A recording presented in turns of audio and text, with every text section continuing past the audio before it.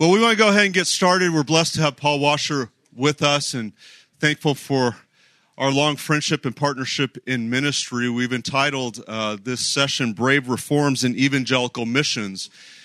Our greater theme, of course, is unashamed. And if there's anybody who's been unashamed by way of voicing the need for a reform in evangelical missions, it's been our friend Paul Washer. So, Paul, thanks for being with us.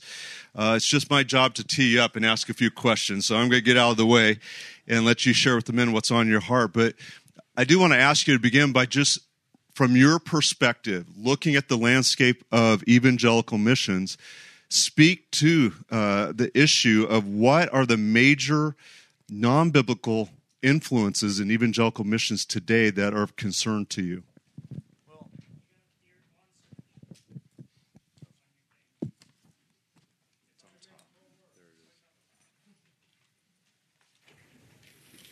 How about now?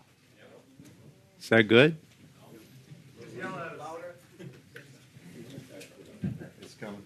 The button's green. 2, 1, 2. Hello? We got options. Check. Okay. All right.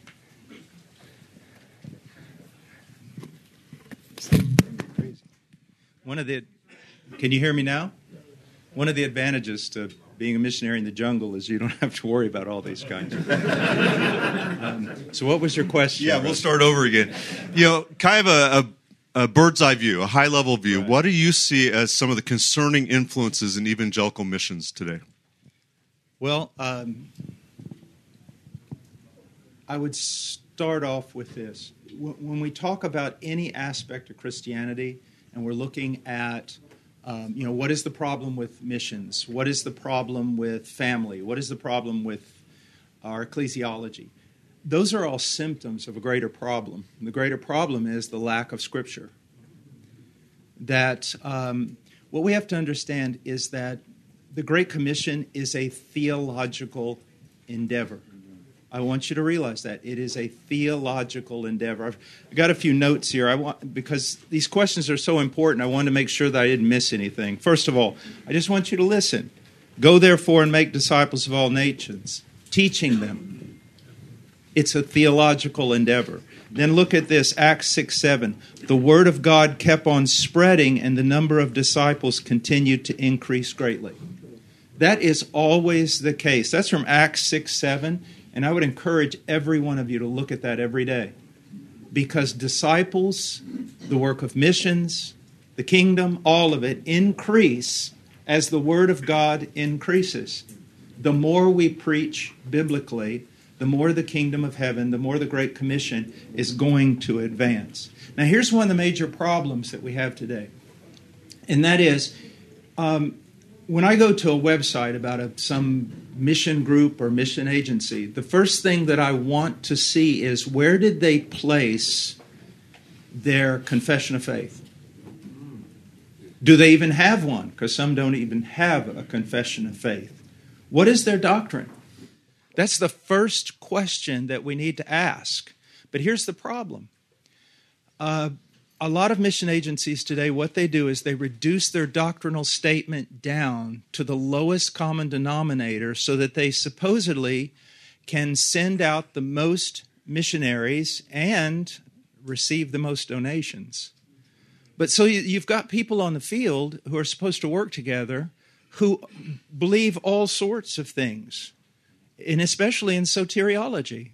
I came across a group last year, and part of the group believed that that you could lose your salvation, and the other affirmed the biblical view.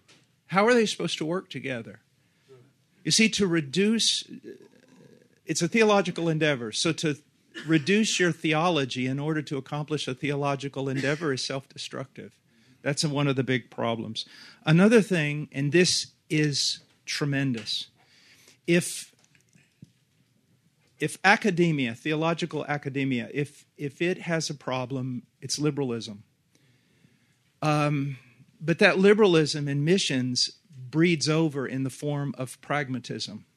And what you need to understand, that even if you're Calvinistic, or even if your doctrine of soteriology is biblical and your view of church is somewhat biblical, and we just go on biblical in textbook but not in practice, you're a liberal. Pragmatism is one of the greatest enemies to missions today. Does it work? That's never the question. Ask that question to Jeremiah. That's never the question. The question is it biblical? And so we have to, not only in our churches in America, in our theology, we have to realize something, that the Reformation was not about Calvinism. The Reformation was about sola scriptura, and Calvinism came out of sola scriptura. So you can be a Calvinist with skinny jeans on all day long, but that doesn't mean you're a son of the Reformation. The question is, are you looking at every aspect of Christian doctrine and life and seeking to submit your doctrine and life to the standard of Scripture? Another thing that is really hurting us, we send people out to be missionaries because they want to be missionaries. And I'm like, some of you are too young to remember this, but Jethro Bodine wanted to be a brain surgeon. The fact of the matter is, we should treat missionaries, because I believe that missionaries who are sent out to proclaim must be elder qualified. So you treat it the same way as you treat an elder in 1 Timothy chapter 3. A man must aspire to be a missionary, but then he must qualify to be a missionary and be affirmed by biblical men, biblical congregation. So we're sending out so many people that are... And let me say this. Many of those people that are going out are zealous for Christ. They would die for Christ, and they're not the problem. Their elders are the problem. Their elders should have never allowed them to be sent to the field, but demand that they be elder qualified first. Another thing is syncretism. It's everywhere. And there are places in the world where there are mission groups that if you went on their website, it would look very, very conservative. And yet, in practice, they're denying the exclusivity of Christ. They're denying that Yahweh is different from Allah. They're denying so many things. And what you have to see is this. Our message is scandalous. And if you can't handle the scandal, then you need to do something else. Our message is scandalous. And so many people today are trying to repackage Christianity on the mission field so that it's not scandalous, or they're using a gradual approach to teaching Christ. We'll start you off here, get you to accept that, and then gradually move you into the scandal. That's never the way Jesus taught. Never. Another thing that has hurt churches, believe it or not, what's going on here with regard to social justice in America I know churches in outside of the United States that have been divided now over that issue. And it has led a lot of young men to get away from preaching the gospel of Jesus Christ and standing behind a different gospel. So those are some of the bigger problems. You've been a real advocate for reform in the area of Bible translation, and you just alluded to some of the problems. Speak to those problems, your concerns, but also what you think the solutions are. What do we need to do? Well, first of all, we need to take a lot of the translations that are out there and throw them in a trash can. That's one of the first things we need to do. One of the most encouraging, in some ways, and discouraging things that you'll encounter on the mission field is translation projects. And it really depends on the translator and his view of the fear of the Lord in Scripture. And I just want to say a few things about that. First of all, translation is not merely an academic or anthropological endeavor. It is a spiritual endeavor. It is an endeavor that has to do with truth. And therefore, the translators must be spiritual men. I know it seems harsh that I'm demanding this, but they must be converted. And they must be spiritual. And they must walk in the fear of God. when I look at some of the history of translation, and I look especially even at the transmission of Scripture, like, for example, scribes making copies, Jewish scribes making copies, the fear with which they handled God's Word seems to be forgotten today among so many people. So we need to realize that it is not merely academic, it is spiritual. An unbeliever or an immature believer cannot translate. Another thing that you've got to realize with regard to translation, being a theological endeavor, that translator must be a theologian. Because if he's not, he cannot, for example, he cannot communicate propitiation if he doesn't understand it. It's more than a word. It's a word that describes a doctrine. And if you don't understand the doctrine, you're in trouble. So there was a tribal situation in Peru a year ago. There was this one tribe in which we wanted to get Bibles there. And the translation had just come out. And so I got a hold of the translators, very nice people. And I said, look, we want to purchase a lot of these Bibles and get them into this tribal situation. Oh, that's wonderful. I said, but before we do, I said, will you please back translate for me, either in Spanish or English, back translate Romans 3:25 and 26. He did. It was unrecognizable. You couldn't have pulled the doctrine of propitiation out of there. So that's a problem. Another thing that you must understand, it's a beautiful phrase, but it's wrong. The Bible is not the missionary. That has hurt Bible translation more than just about anything. Why? Because what you do is you go, okay, I'm going to translate a Bible in such a way, I'm going to paraphrase it in such a way that it could be understood by an unconverted and uninstructed person. But that's contrary to Ephesians 4:11 and 12. What do we have there? God gave to the church. Christ gave to the church. We have evangelists, pastors, and teachers. This is very, very important, and it changes everything you think about translation. If I look at the ability of a certain people to understand language or to read language, and I say, okay, based on that, I'm going to translate the Bible. That's wrong. You don't mess with the Bible. You don't change the Bible. You don't dumb down the Bible. So that's very, very important. People need a Bible that can be expounded, that can be preached. So if you have a paraphrased version of Scripture, you're never going to have powerful preachers in that culture. Now, let me say this. When you first begin translating, and people, they do not even have a written language, yes, you must make concessions. You must bring them along in a way like children. And that's another thing that's a very important point about translating. You cannot do translation outside the context of the church.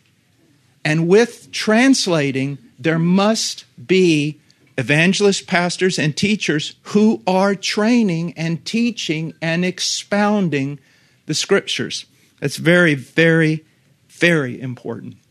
And so I'm really encouraged by stuff that's going on here with regard to translation. I'm really encouraged by some young men who, because their theology has been transformed, their view of translation has been transformed. What we need to understand is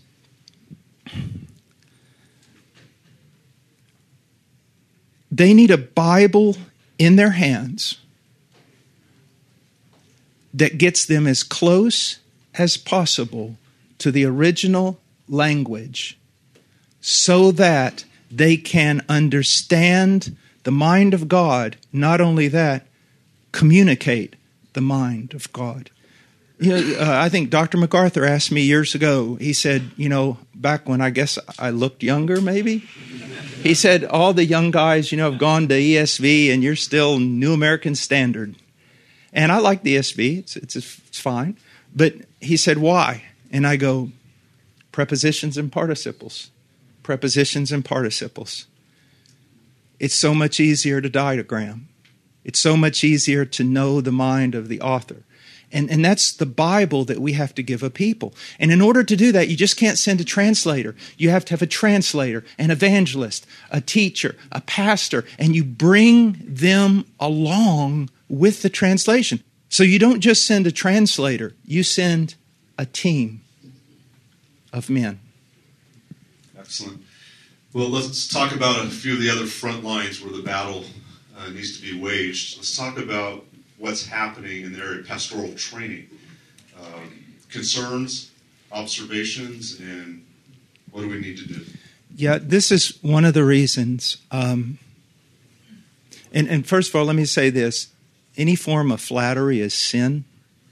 And if you've heard me preach, I'm really not known for flattery.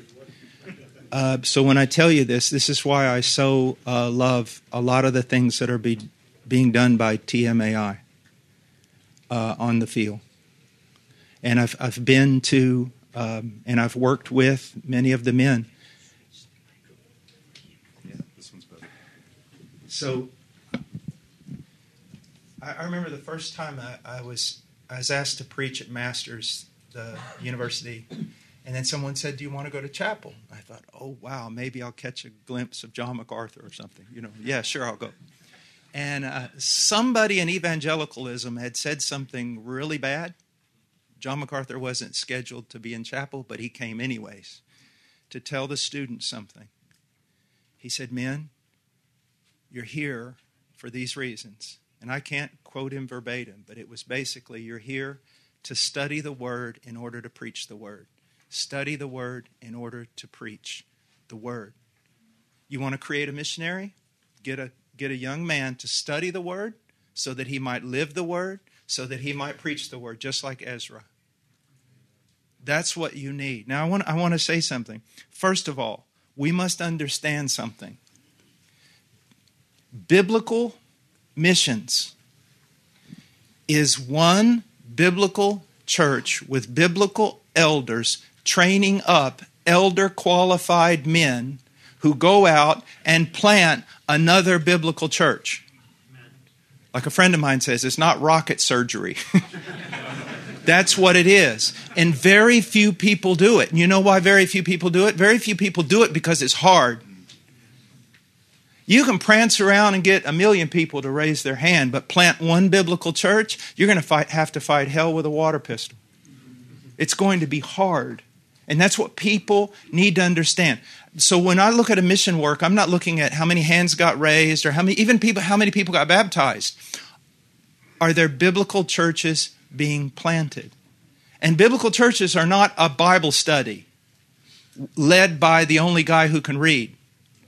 You say, well, are you despising that? No.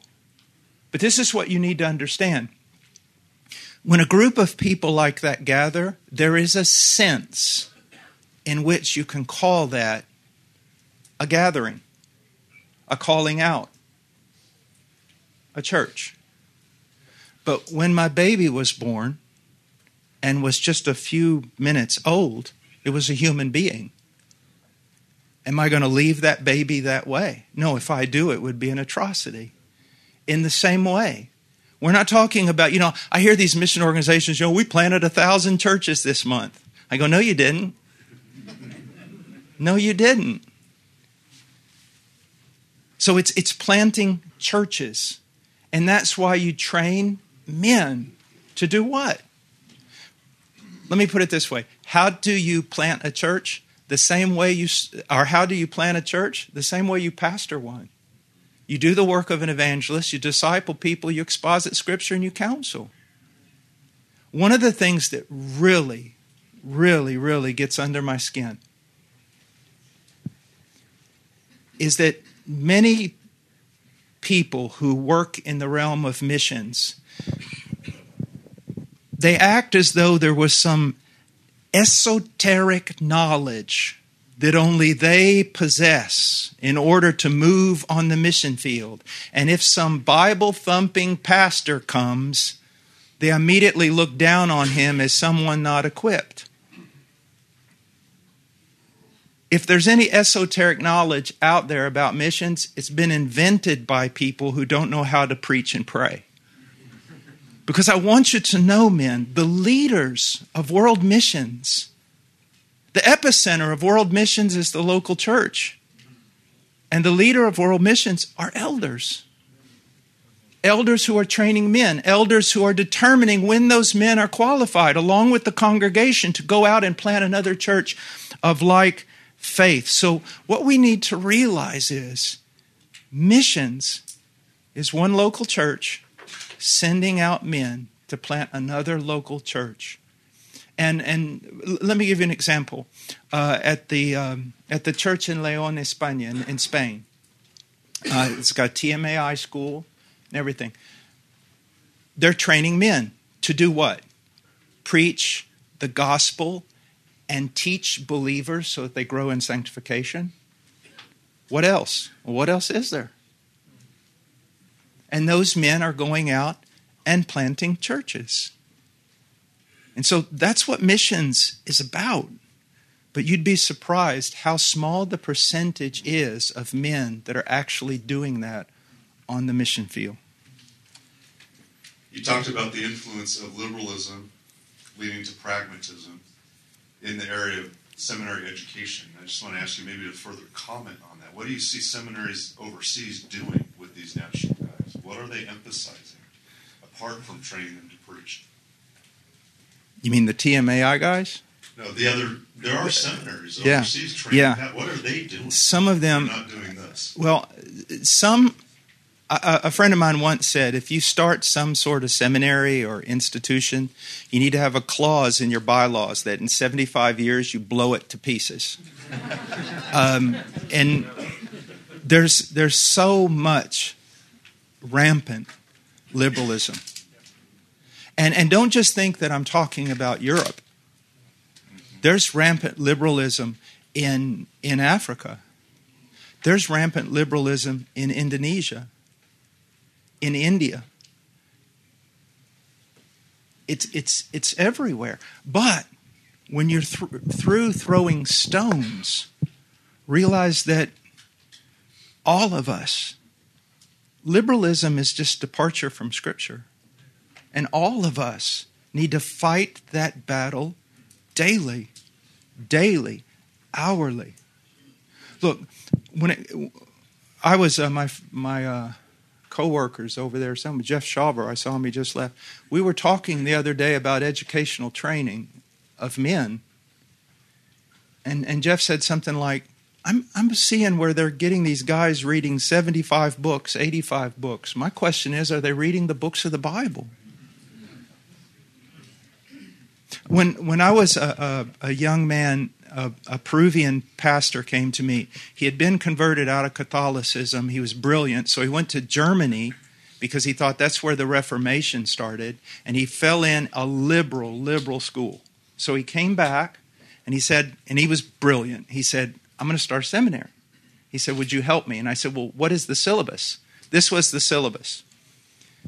The first semester, you read through the entire Bible and wrote a summary of every chapter.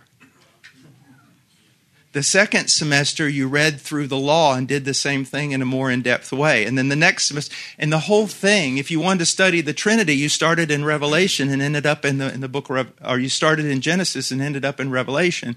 You took every verse about the Trinity out and you put it together. You studied the Bible and you memorized and memorized and memorized. On the mission field, we need seminaries. They're going to teach young men how to exegete the Scriptures. If a young man comes to me out of seminary and says, or he says, I'm going to seminary to be prepared. And I go, seminary doesn't prepare you. Well, what does it do? Seminary should give you the tools so that you can spend your life preparing. And so, the missionary needs to be our best theologian. He really does. Our missionary needs to be our best exegete. He really does. A missionary needs to be a church historian. He really does. And one of the things, again, that I appreciate about about Masters, I appreciate about a lot of the TMA schools that I've been to, TMAI schools that I've been to, is that it's just word, word, word, word, word, word, word. I once looked at one of the curriculums, and after I got finished, I said, well, this has really helped me in my eschatology. And the leader of the school said, why? I said, well, they study here 3 years, right? Yeah. Well, I've just discovered the 3 years of tribulation is when you study here at this school. But it was just word, word, word, word, word. Brothers, it's the word. Good, Preston. Just a little bit further on this, you talked about pragmatism, stemming out of liberalism, but what really are some of the theological underpinnings, the problems theologically with pragmatism? Well, when did it ever go well for anyone when they did what was right in their own eyes? I know very, very sincere people who really want to do a lot in the kingdom for people and for God, but they've never been taught. I could say they've never been taught the Scripture. Let me put it in a different way. They've never been taught the fear of the Lord. You see, and I've used this illustration many times, but so imagine there's this great, powerful, and severe king, and he loves his bride more than his whole kingdom. And you're a steward, and he leaves you in charge of her as he goes on a long journey. He's given you very specific rules to follow. Everything. From her food, her diet, her dress, everything. But when he leaves, after a while, you notice the people lose interest in her because she's old-fashioned. She's kind of plain in a worldly sense. And so you take off that beautiful white garment and you dress her like a whore. You paint her face and you parade her in front of carnal men, hoping that that's going to attract them back to the king. When that king comes back, he's going to kill you. That's why you should not fall into pragmatism. You and I are stewards. We are stewards. That's all we are. We're stewards. We don't make rules. Remember what he told Moses? You be careful to do everything that was shown you in the mountain. If Moses had made one of those instruments for the tabernacle in a way that seemed right in his own eyes, he would have been dead. Well, I can tell you this, the bride of Christ is of much more worth to God than a tabernacle. Pragmatism is deadly, not only for the people, but for the minister who promotes it. It doesn't work. And another thing that you need to see, the more you trust in the arm of the flesh, the less you're going to see the arm of God. Listen to me, you need to cut yourself off. What was Israel's greatest need? To cut itself off from the help of Egypt, the help of Assyria, the help of Babylon. Cut themselves off entirely and do what? Look to their God.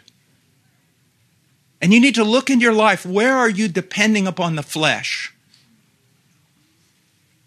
Listen, one of the most powerful things that's in all of the Scripture is that He is the God who sees. He reigns. He delights in those who refuse to lean upon that broken staff that's Egypt and rely upon their God. So let me say this, for many of you who are so delighted when I say word, word, word, don't forget also prayer, prayer, prayer. Because if there's one thing that your flesh hates more than the Word of God, it's getting on its knees. So those things, yes. Thank you. Probably looking at a group of elders and pastors who should, I trust, understand their role and responsibility in their churches to send out missionaries. If you were to personally disciple a group of missionaries in preparation to go to the field, what would you prioritize in your preparation, and what would be the things that you would prepare them to face? Priority, holiness.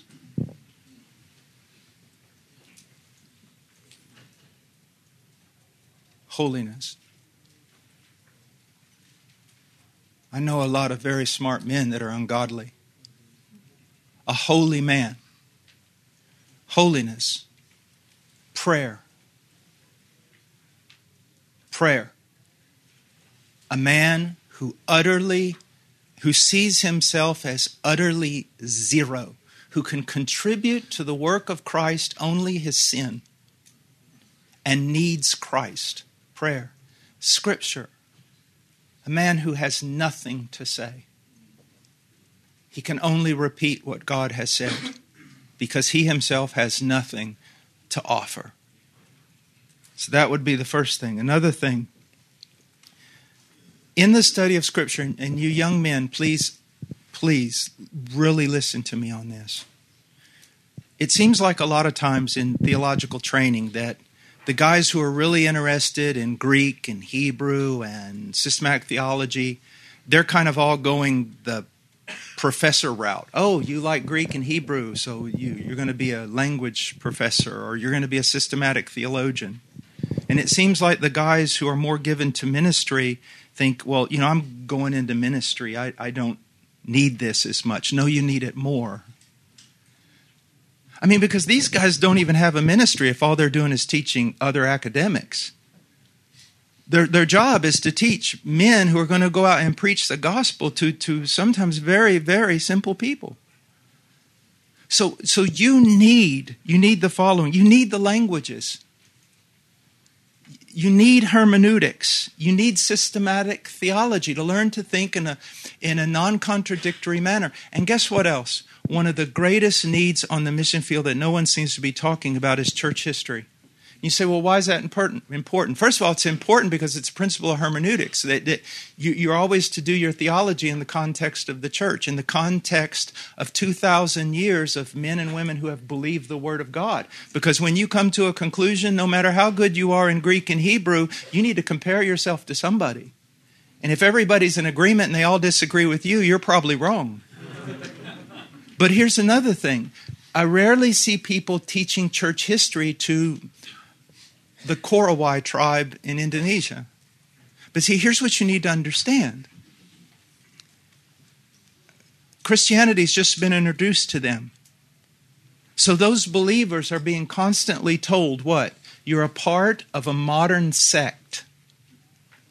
You've departed from the religion of history, our religion. And that's why we need to teach church history so that we go, no, from Adam there is a scarlet thread. They need church history so that they know that they're not some disconnected little sect that just popped up in the last few years. Church history. So you need to study. Another thing, you do need to know the culture. But here's something I want to say that is so important.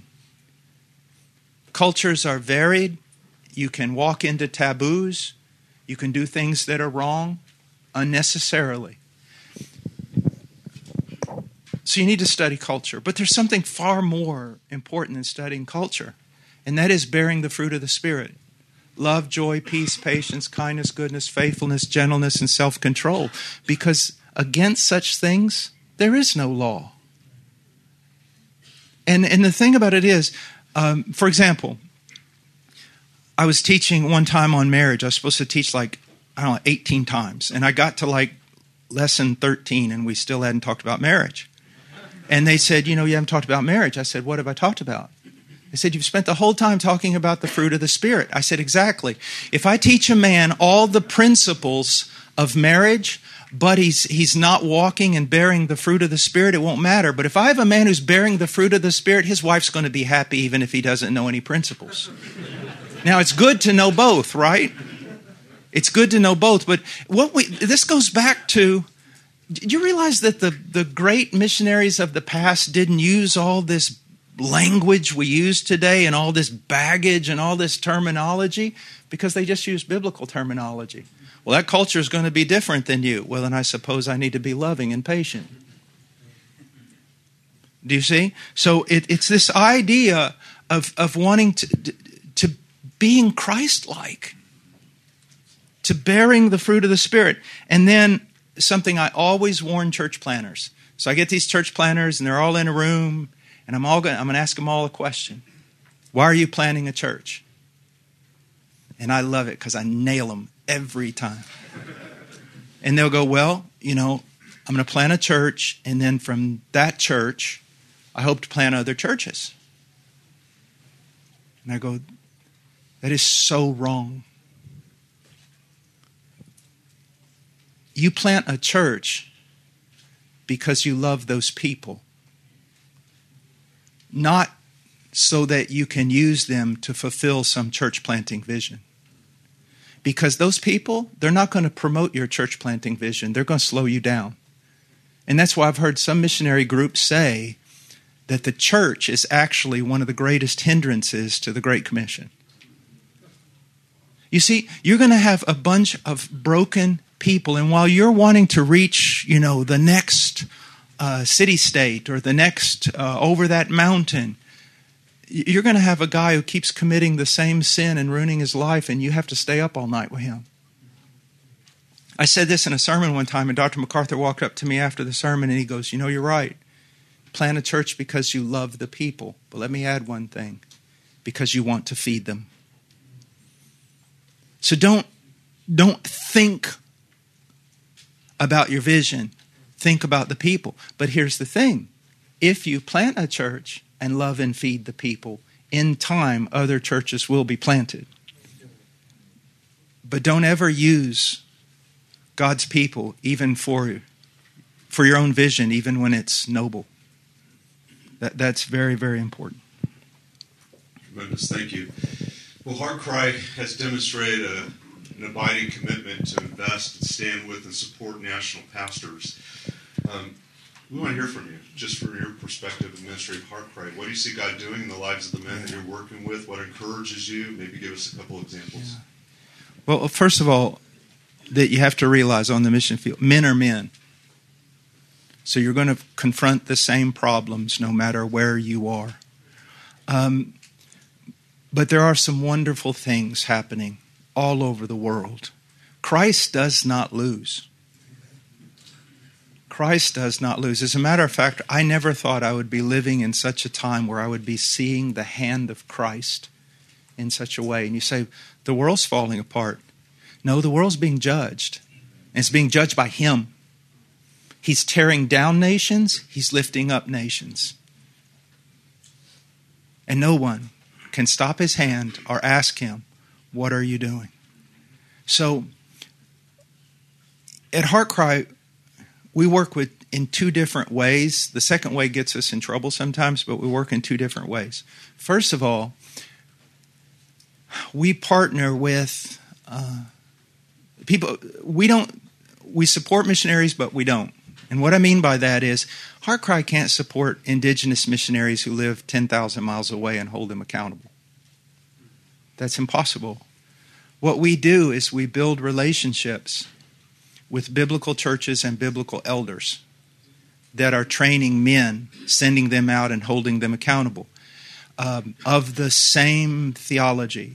When I'm over there in Zambia with Conrad and Bewe, and I'm hearing all the stuff they're putting their men through, I told Conrad one time, I go, man, I don't think you guys would let me be a missionary here. So we partner with mature men, mature churches, and they're training those men, sending them out, holding them accountable, and pulling them off the field. If they do not continue walking in a manner in which they should walk. But then we also do that with, like I've already mentioned, some TMAI places, Leon, different churches, different missionaries that have come out of here and things like that. But then there's another group that we work with, and they get us in a lot of trouble. And it's this. One time I had a friend of mine who had visited certain countries, and he came back, he was so impressed. Then he went to this other area, and he goes, I was teaching the guys that you guys have started supporting, and they're just not where the other group was. And I said, do you want to know why?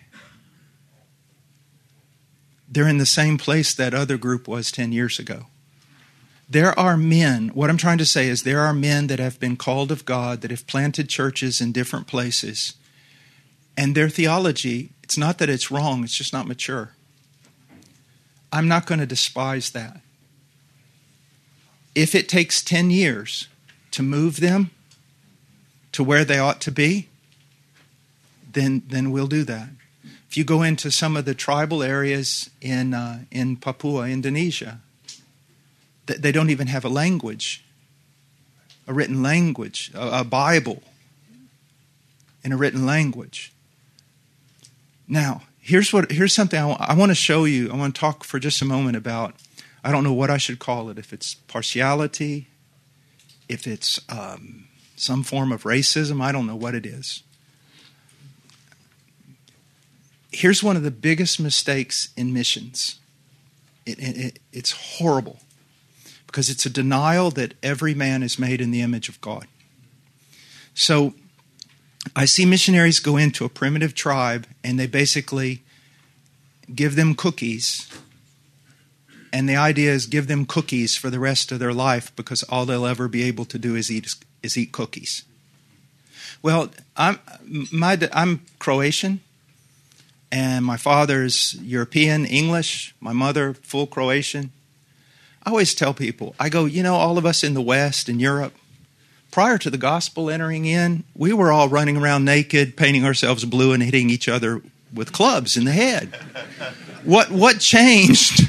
What changed our culture? It was Christianity. And so when I go into a tribe, or one of our guys go into a tribe that's the most primitive, I'm sitting there going, yeah, but one day, there's a John Owen in here somewhere. There's a Charles Spurgeon in here somewhere. You see, the gospel, it's the gospel that changes culture. If you're sitting here right now and you are a pagan and you're atheistic, but you admire Bach, you owe part of that to Jesus Christ. What I'm trying to tell you is when we go out into the world, I know some groups that put the cart before the horse. They go, we got to change culture. No, you don't change culture. You preach the gospel and you teach men the gospel. And eventually what happens? Everything begins to change. There are many scholars who believe that all the economic prosperity of the West in the last 400 and some years is due to the theology of Calvin. So when we go out into this world, I'm looking at these people who maybe 15 years ago were eating one another. But now they're loving their wives. And one day they will be great expositors. Do you see that? And so don't ever look at a people and think, we'll give them cookies and this is all they ever need. No, it's not. No, it's not. All right, we're going to ask one last question. It's easy to stand and critique and even criticize what's happening in missions around the world. You're looking at a room full of pastors. Yeah. Why don't you speak to them? What is our duty? What is our responsibility to lead the missions effort in and through our churches? If you have converted people in your church, they are good people. If they're not good people, they're not converted. They love the Lord. God's done a work in them. But you see, guys like me, Mark, others, we do missions. So I get up in the morning, I'm thinking about missions. I go to work, I'm dealing with missionaries. I go to bed, I'm thinking about missions and missionaries. Now, I know people that are Christians, a welder, a mechanic, a doctor. He doesn't think like me, even though he's far more spiritual than me. What is my point? The daily activities and the daily grind and the daily needs of even good Christians many times force out of their memory and their mind the Great Commission. In the same way that as a pastor, you are required to put the Word of God before these people a few times a week, you're also to put before them His greatest commission. And as pastors, I would encourage, even as pastors, some of you pray more than I do, you love the Lord more than I do, you're godlier than I am. But the thing about it is you're thinking about your flock all the time, and you rightly should be. But you need to have something that's telling you constantly, promote the Great Commission. promote the Great Commission. Make it known. Bring in missionaries, not missionaries necessarily with slideshows, but ones that preach. Bring in missionaries. Talk about missions. Every year, we have all these youth mission trips that really I don't recommend at all. But what I do recommend is that pastor theologians, godly elders, go to the mission field once or twice a year, sent by their church to exposit Scripture. To exposit Scripture and come back and tell people. It is you know, right, that you've got godly people in your church, but they work 16 hours a day and they barely have time to think. And if they get in 20 minutes of Bible study, it's a great thing for them. And so you study for them. Well, you need to promote missions before them in the same way. When I went to Peru, there was a group of, like I said, they were independent Baptist, fundamental independent Baptist missionaries. And they were so loving to me. They were so kind to me. And they taught me many things. One of them, Carlton Allen, he had to go back to the States. And when he did, he pastored a small church in Georgia, I'd say somewhere around less than 100 people. And they gave hundreds of thousands of dollars to missions, and there was no doctor or lawyer or anybody in their church. But when you walked down any hallway in that church, it was like every 10 feet there were pictures of missionaries. Every time he got up in the pulpit, folks, we're eating well here today, aren't we? There are people who have no Bible. I mean, he was just, even though he was a wonderful, beautiful, caring pastor, he just put missions in front of his people all the time. And that's what we need to do.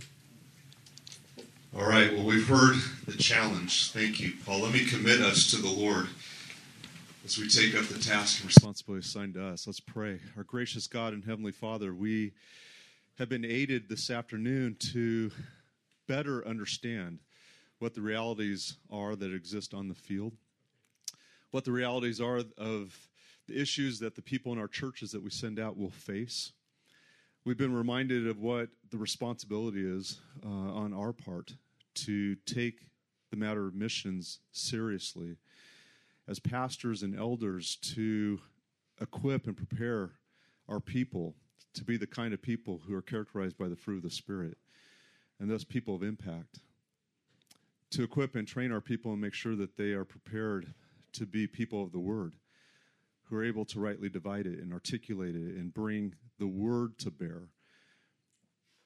Lord, that it might have its intended effect, empowered by your Spirit to bring conversion, repentance, and sanctification.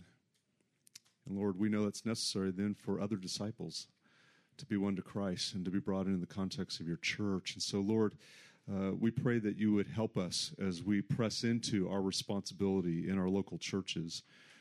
We also want to give thanks. We thank you for the agreement that's in this room towards this common charge. We thank you for the opportunities that exist among us to partner and to support those who are characterized in the way that Paul has described what a missionary should do and what a missionary should be. And so we want to be found faithful. We want to live in such a way that we look at every resource that we can contribute to see this work advanced. And we pray a special blessing on Paul himself. We thank you for his faithfulness, his example, his courage, and his humility that speaks to us as men and reminds us of who we are to be and how we are to go about our work as well. And so we give thanks for our time together this afternoon. We pray a blessing on these men in Christ's name. Amen.